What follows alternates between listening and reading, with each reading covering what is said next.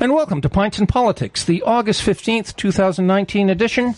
Pints and Politics is a bi-weekly discussion program of all things political, coming to you through the facilities of Trent Radio, CFFF in Peterborough, 92.7 on your FM dial. My name is Bill Templeman. Joining me tonight in the studio is our guest panel on all things political.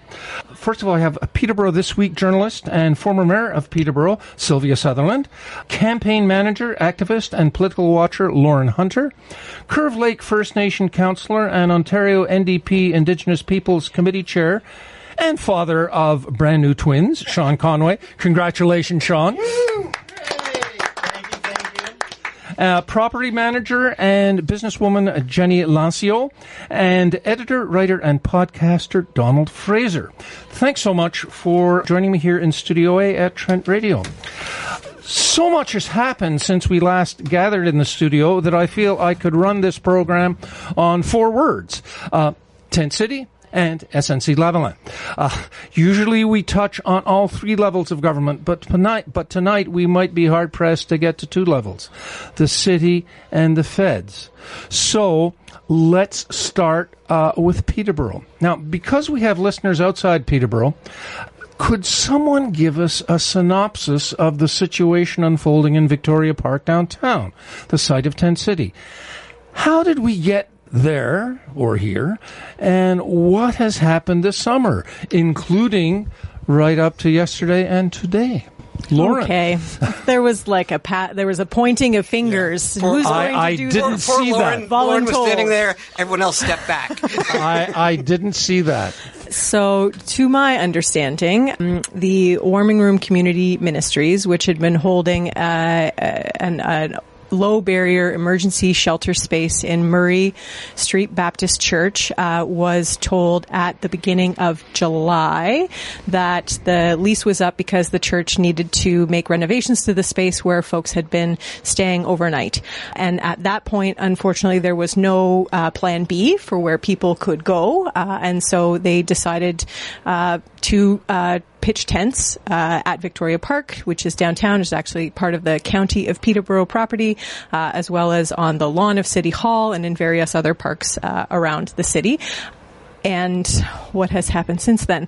So I'd say there's been a flurry of activity by various levels of government to try to address the immediate situation, which is to find emergency shelter for the folks who at the time was about 40 people who were no longer able to stay at the Murray Street Baptist Church, to find some emergency shelter for them. Various things have happened. Shelter providers, including the Youth Emergency Shelter, Brock Mission, Cameron House, and other service providers like the United Way and a few others, came together to try to open up additional spaces within the shelter system. So they did things like the Youth Emergency Shelter actually moved folks who were staying there, who were youth, out into a different spot so that they could open up beds to take people of all ages at the Youth Emergency Shelter. And the city then was able to make space available in the downtown library overnight where people could come and stay. And there's been a couple of meetings to this effect of trying to come up with an immediate strategy and a medium-term strategy and a long-term strategy to address not only the need for emergency shelter beds in a low-barrier space, but then also transitional housing, supportive housing, additional shelter beds, and the long-term affordable housing piece, which is really what I would argue is underpinning all of this. And that is my synopsis off the top of my head. Yeah. Thank you. And I think it's a very good synopsis, which leads us, I guess, into a lot of discussion. One of the surprising things I didn't know, and apparently no one on the current city council knew, nor the county council, that there is no bylaw controlling camping in Victoria Park, or in fact any park. So we had that emergency meeting, which I would argue should have been held much earlier than it was. And then we had, this is just to throw a little fuel on the fire here, then we had the announcement. No, you did. But we then had the announcement yesterday by the mayor that the bylaw was not going to be enforced. That was on Tuesday. Right? Was it on Tuesday? Library, okay. Yeah. Now, that was an inappropriate statement, I believe, to make. I think how you enforce a bylaw can be determined. But under our system of government, you can't pass a law and then announce the next day you're not going to enforce it. I just wanted to say that. There'll be other things we can discuss. And the long-term solution, one of the things, and I'll throw this out too, that concerns me, for example, Brock Mission is being built as we speak. And the majority of beds, the majority of accommodation there will be shelter accommodation. There'll be a few independent living units. I think that should be flipped. And I think as we're looking, and I did a column on what's happening in Helsinki, but look to Medicine Hat, look many other places. Housing first, and not just for the people who are clean and who don't smoke and all this, but especially maybe for them. But I think really that ratio at Brock should be flipped before it's completed. Anyway, I'll just throw that out. Donald. I think that... Oh, you got your own mic. Yeah. So you talked about Diane and... the mayor. We talked about Mayor Therrien and... Who you interviewed today? Who I interviewed... Actually, I sat down with Diane today, and I'll say this. I walked into City Hall. I walked into Sylvia's old office, Mayor Therrien's office, and you can see... You can see the effect that this issue is having on our current mayor. And we talk about how, okay, there's a bylaw made and then a hesitancy to enforce it. And I think the reason is that in the short term, and I'm talking about the very short term of Tent City and those tents in Victoria Park, there is no good political way out of this situation. If you say, okay, well, you know what, we're just gonna get rid of these people, and I'm not even want to say these people, we're gonna get rid of people in this park. Well, that's disastrous politically in one way, but at the same time, the area is surrounded by residents who are uncomfortable with what's going on because not everything has been rosy in Tent City. There's not a clean way out of this, and I understand where Diane is coming from, and whether or not you agree with that course of action, I think the fact. I just don't think you say. I just don't think you say we don't enforce a bylaw. You have an option as to how you enforce it, and it is a very, very difficult. Somebody said to me, I said, I'm just glad I'm not there. Yeah. It is a very difficult situation, well, but we could question the need for that emergency meeting when it was held. It shouldn't have been held earlier, etc. But it is an extremely difficult, and I don't think anybody wants to go in with jackboots.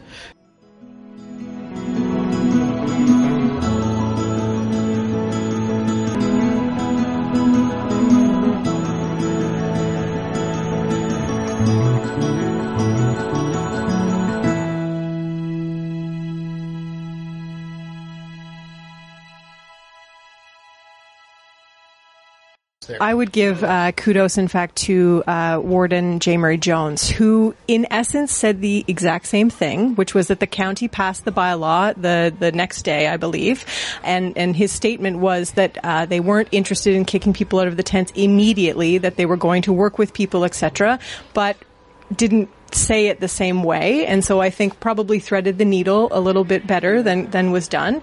And I at the risk of sort of taking us off a different path, Sylvia, you mentioned the housing first model that's in place in other communities, and so what's interesting is that Peterborough has fairly recently moved to a housing first model, and that I had the privilege of attending the earlier meeting with community leaders where city staff were able to come out and make a presentation about the capacity of the shelter system, of the model that they've implemented.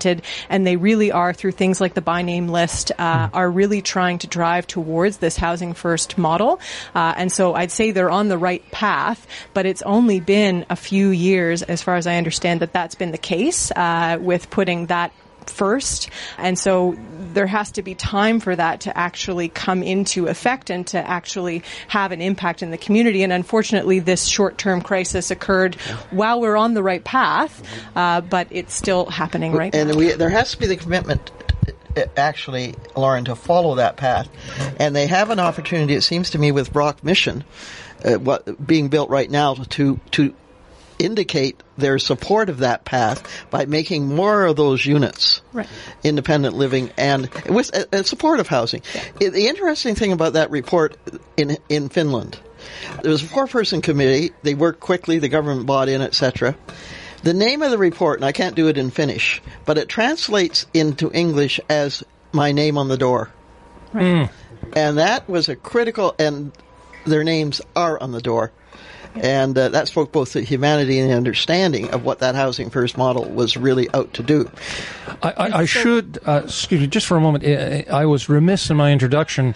If you're not from Peterborough, indeed not from Ontario or not from Canada, this is the problem we're discussing. It sounds like this is Peterborough's problem alone. This is across the country and indeed The world. Right, Or Europe. And we're in late stage capitalism. There's growing inequality, and this is the situation as it's manifesting in Peterborough. Back to specific, I just wanted to deliver a short interjection, and then I will climb up, is that Councillor Beamer announced today that he wants them out of the park in 72 hours.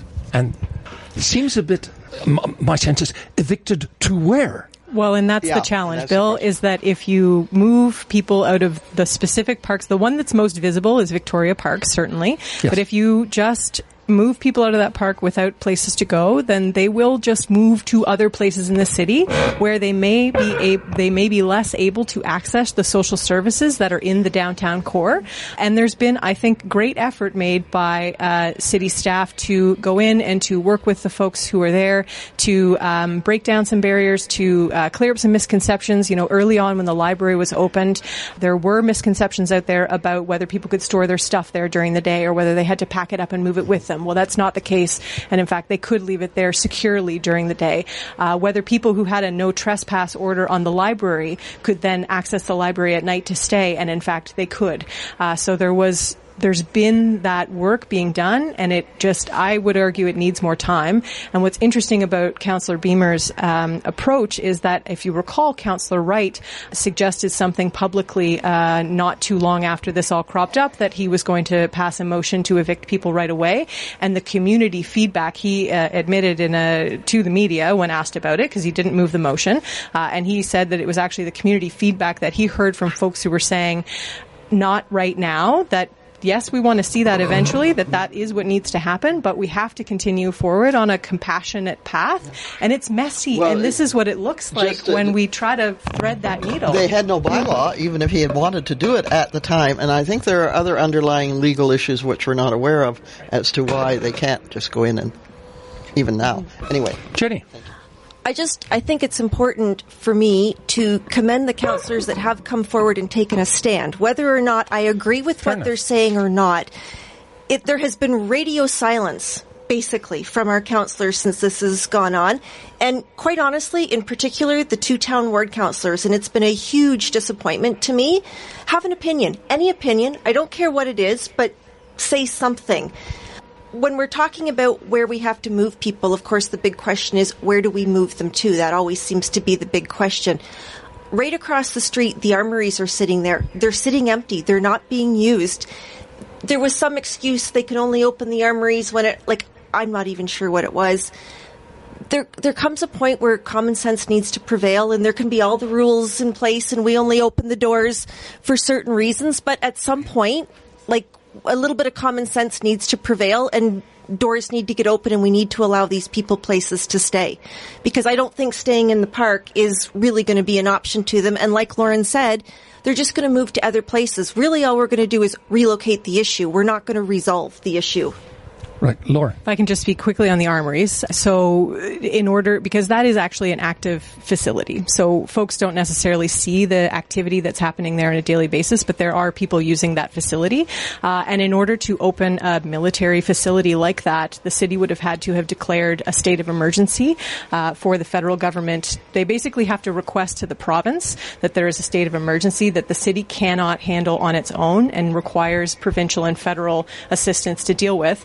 So they would have had to go to the province, and then the province would have had to say to the feds, yes, we have a state of emergency and we need you to open up these shelter beds. So had this situation been happening in the middle of the winter when it was minus 40 out, I think there might have been more of an appetite for that. But at the moment, if you look at other city facilities, and I'm not to say that these are great, but for instance, at the Evinrude, there is that community space on the one side. And so the city does have other facilities, whether they are right downtown or not, whether they're in the perfect location. I understand wanting to stay downtown close to those services, but give people a bus pass or whatnot. There were other options at the city's disposal before getting to the level of declaring a state of emergency and asking for provincial and federal help.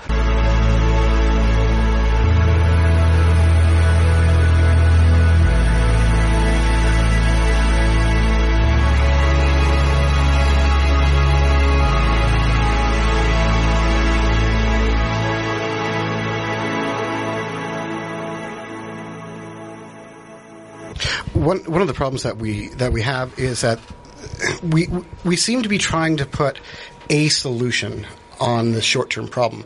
And if you take a look at the diversity of people who are experiencing poverty, who are experiencing homelessness, there is no one solution to this. There are people who need their privacy. If you're thrown into a shelter situation and you're on a cot and you're surrounded by a bunch of people, well, you're kind of at the whim of what is happening in that room. There are people who can't be in there for whatever reason. There are people who are mandated to not be close to other people. There are people who are they feel like it's a huge loss if they're all of a sudden just lumped into one group of people. And the needs of any individual in our society, from people who are living at the very top of our society down to the people who are struggling the most, are diverse. And so saying, why don't we put people X is a really tough thing. I recognize this will help a lot of people, but it's not going to eliminate the problem of people who need access to services and who aren't getting them, and who are not going to fit into those situations that we are trying to mandate them into. Sean? A lot of the time when we talk about issues of affordable housing, traditional social services and outreach and things like that, we tend to think in very big ideas, and Donald sort of touched on that, in that we remove a lot of the humanity that's involved in social services and in reaching out to people who do have barriers to traditional lifestyle. And we'll just call that having housing being a traditional lifestyle. But really, housing is a human right. It's a human rights issue. It's definitely a human rights issue. But also another thing, when we think about social services and housing and how we're going to come out of this, people have the right to self-determination, which is one of the core tenets of social work. People have a choice. Right now, there's no choices. And so we're stuck with an extreme situation, and we're having to have our elected officials make reactionary policy. There should probably have been a parks bylaw 20, 30 years ago. Absolutely. That absolutely makes sense. Now, to fumble it so that it's this reactionary thing now, and it goes out into the media, and there's misconstrued ideas about it. It's a good idea. You need a parks bylaw, absolutely, but it's not going to seem that way. But if that just existed already, that would be fine. We get caught in difficult situations when we're forced to do something instead of planning ahead.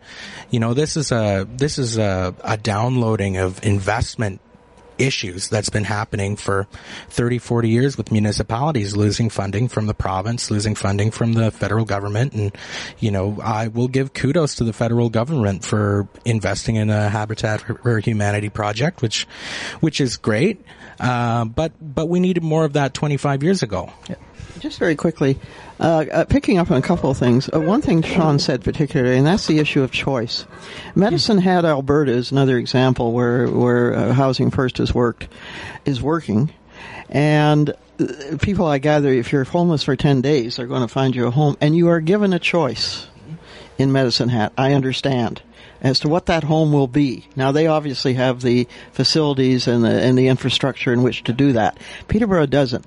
The other thing, Lauren mentioned moving people to the Armory right now. Well, there are obviously difficulties with that. But looking in the long term, and we have to look, the long term, we should have been looking a long time ago, and I take mea culpa. But there's another building over there, right beside the Armory. It's called PCVS. Now, part of it's rented out. I don't think a lot of it is. I could be wrong in that. A fair amount. Well, and there's daycare in there as well. Okay, but just let me finish. It'd be easier to relocate. You have King George School It's going to be vacant. It'd be easier, it seems to me, to relocate those organizations that are renting space in PCVS right now, because it seems it's in a good space. It's a good building. We need a lot of refitting, but that's fine. It'd be easier to move people out of there than, everybody says, well, there's a daycare. Well, the daycare doesn't have to be there. I think the city, and they'd have to have the agreement of the board, which may not be easy to obtain, but on the other hand, you can put pressure on. The province could put pressure on. PCVS is in a good location. It's a big building. It could provide housing first units for a lot of people, and there's also be space in there for the supports that you need for office space. So, and I throw out PCVS as a. Lauren, I have talked to a couple of councillors who have talked about school properties that are becoming vacant in the next couple of years, and I'm not going to say who it is because these things aren't official, and I don't want to get anyone in trouble. Well, what it means is I think that there's probably an ability for the city to work with the school board to utilize these schools that are being closed due to low enrollment. And I think our challenge here as a panel of pundits is that we are not in those rooms having those conversations. And so I would be very surprised to hear that city staff and or the mayor's office and or others had not already spoken to the board, had not already spoken to, it sounds like, and I will give a lot of kudos to city staff who I think are doing the level best that they can to try to find a sustainable path out of this that has, compassion at the core while still respecting public safety and everything else that they need to do. And I would be very surprised to hear that there was a tree that they had not yet shook, including PCVS, including the armories, including you name it. I think they've knocked on that door. You take the board's first reaction, since it's no longer just a Peterborough board, first reaction of the Board of Education is probably going to be no. Well, there are times you don't take no for an answer, and you put pressure on. And I have no doubt at all that the board has said, no, wait, they can't. Well, why can't it? And I think, and I agree with you. I think city staff has done an admirable job in an almost impossible situation. But you've got to pursue things. Yeah, I would agree with what Sylvia says. Like at this stage, just taking no and heading on down the road isn't an option. The whole, having to declare an emergency, state of emergency, it sounds like a bunch of political mumbo-jumbo red tape to me. I'm not saying that it's not the reality. I'm just saying, it sounds like a bit of nonsense to me. There is a perfectly good space on Charlotte Street that was the Good Life Fitness that is privately owned. It is sitting vacant. I know that they've gone at the landlord once to try to approach them, if not more than once. In my mind, there needs to be a little bit more brainstorming done as to how my understanding is that the private landlord's biggest fear, of course, is that space is his investment and it's not going to be given back to him in the same state that it was handed over. Right now, the city is not paying any money to run the Brock Mission. It's not paying any money to run the warming room. They should be underwriting that space. They should be guaranteeing to the private landlord that if they're allowed to use that space, that the city will turn it back into the exact condition that it was given to them in. There are all sorts of ways around no.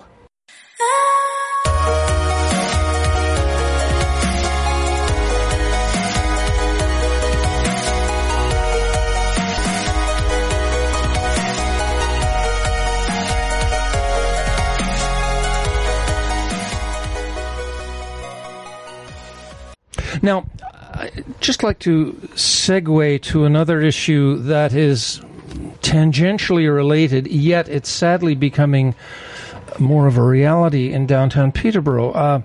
Now, let me confess, and we were chatting about this in the kitchen before the program, before we went on air here. Having grown up in Montreal and lived in Toronto for a few years, few decades, I am somewhat jaundiced when I hear Peterboreans, native locals, complaining about traffic congestion. I say, yeah, really? This is congestion? Have you ever? On traffic. Yeah. Are you kidding me? And another confession. In the past, it's getting nasty over here. Yeah. They're already putting stickers on on their vehicles. Yes, it's getting nasty. Now, another confession. In the past, I've had the same cynical reaction to hearing some locals express their fear of going downtown because of the perceived threat of violence. Now I'm having to eat my words. Just because it doesn't happen to me doesn't mean this violence is not real. I mean, I'm a tall, older male with a Value Village wardrobe. Usually I'm on a bicycle, so I'm not worth mugging. But you say that. Yeah. But what's going on downtown? There have been some stabbings, as alluded to, and what should happen about that? Because this is not the Peterborough that certainly was extant 10 years, 5 years ago. It's changing. What's going on? Well, I think the comparison that you put with traffic is rather interesting, because one of the things I've long said about Peterborough is that for a long time, we were a town with city aspirations, unless anything that came along with the city, i.e. poverty, traffic, any of the downsides occur, then it's, my goodness, what is happening to Peterborough? Well, it's becoming a city. And this is a situation that I think that we have to take a look at. As the population grows, as our infrastructure becomes more stretched, we are going to end up seeing things like, traffic snarls. We're going to see an increase in crime. We're going to see an increase in violence. These things happen in urban areas. Peterborough has existed in this strange little bubble where we're not really close to any other major urban centers. We're not really part of the Golden Horseshoe. We're a small city isolated from everywhere else. So I think that our lack of traffic, our lack of violence, our lack of stresses on our infrastructure, our lack of stresses on our social systems were a result of this unique situation that we were in. But we're not staying that way. We are growing and things are growing.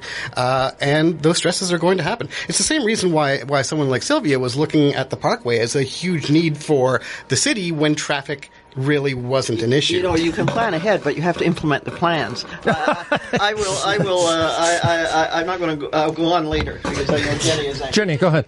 I live downtown in the core. My husband runs a business downtown in the core. I am not unnerved in the core. Are there things going on downtown that I don't think are great or that are unsavory? For sure, but I don't feel nervous to go downtown. Yeah. I do, however, work with an entirely seniors population. Absolutely none of them want to go downtown, and it all comes down to optics. The optics of it are that it is unsafe. They are not risk takers. They're not going to risk that they're going to go to the bank and get mugged when they come out. I keep saying to them that chances of that happening are slim to none, but they're just not going to do it. So then, they're talking to their friends at church, they're talking to their friends at coffee, and then, it becomes like broken telephone. Downtown is unsafe. I knew somebody that this happened to. I heard about this happening. Yep. And then nobody wants to go downtown. I gave culinary tours of downtown Peterborough for almost a decade. And before every tour, I would talk about the downtown core and the importance of the downtown core and how a healthy core is essential to a healthy city. And I would talk about the myths of crime and violence and dirty. And, people would say, what?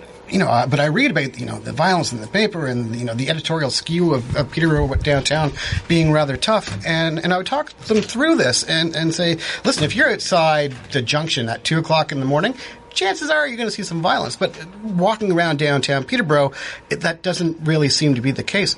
And what happened, these people, I'd take them around Peterborough downtown and you'd see these little light bulbs going off going, oh, this is actually a little jewel down here. So there does need to be a better representation, I think, of downtown in order to make people comfortable. Well, downtown is changing. I was mayor of the city for 15 years. I never had a week when you had 3 or 4 stabbings in the downtown of Peterborough. And and if you leave the streets open, if people stay off the streets who should be on the streets, the people who shouldn't be on the streets are on the streets. And that is sort of what is happening. And I'm not prepared to give up but I think we do need perhaps a bigger police presence downtown. I'm not talking about the park, downtown and crime on George Street and the central core of the city, because I think people are, with some reason now, little nervous. I have a friend who lives downtown now, and walks everywhere downtown. She's an older woman and very active, and not a woman to get nervous easily. But she's beginning to feel uncomfortable. So, but we don't give up on it. We don't say just because. We don't say, well, we're becoming a city and all cities aren't like this. All cities aren't aren't full of crime. And aren't full of traffic congestion. There's a certain amount of traffic congestion. But if you take a look at the rates, they do. There's a correlation. What are the? I don't know. I haven't done the math on the percentage of stabbings the last few days in the city of Peterborough. Yeah. And I suspect it's gone off the chart compared to where it was. Yeah, sure. And we don't give up on it. We act to try to prevent it, and we do encourage, people in the downtown. But you have to understand why they're not there. We're just going to take a short 30-second musical break, and we'll be right back with part 2.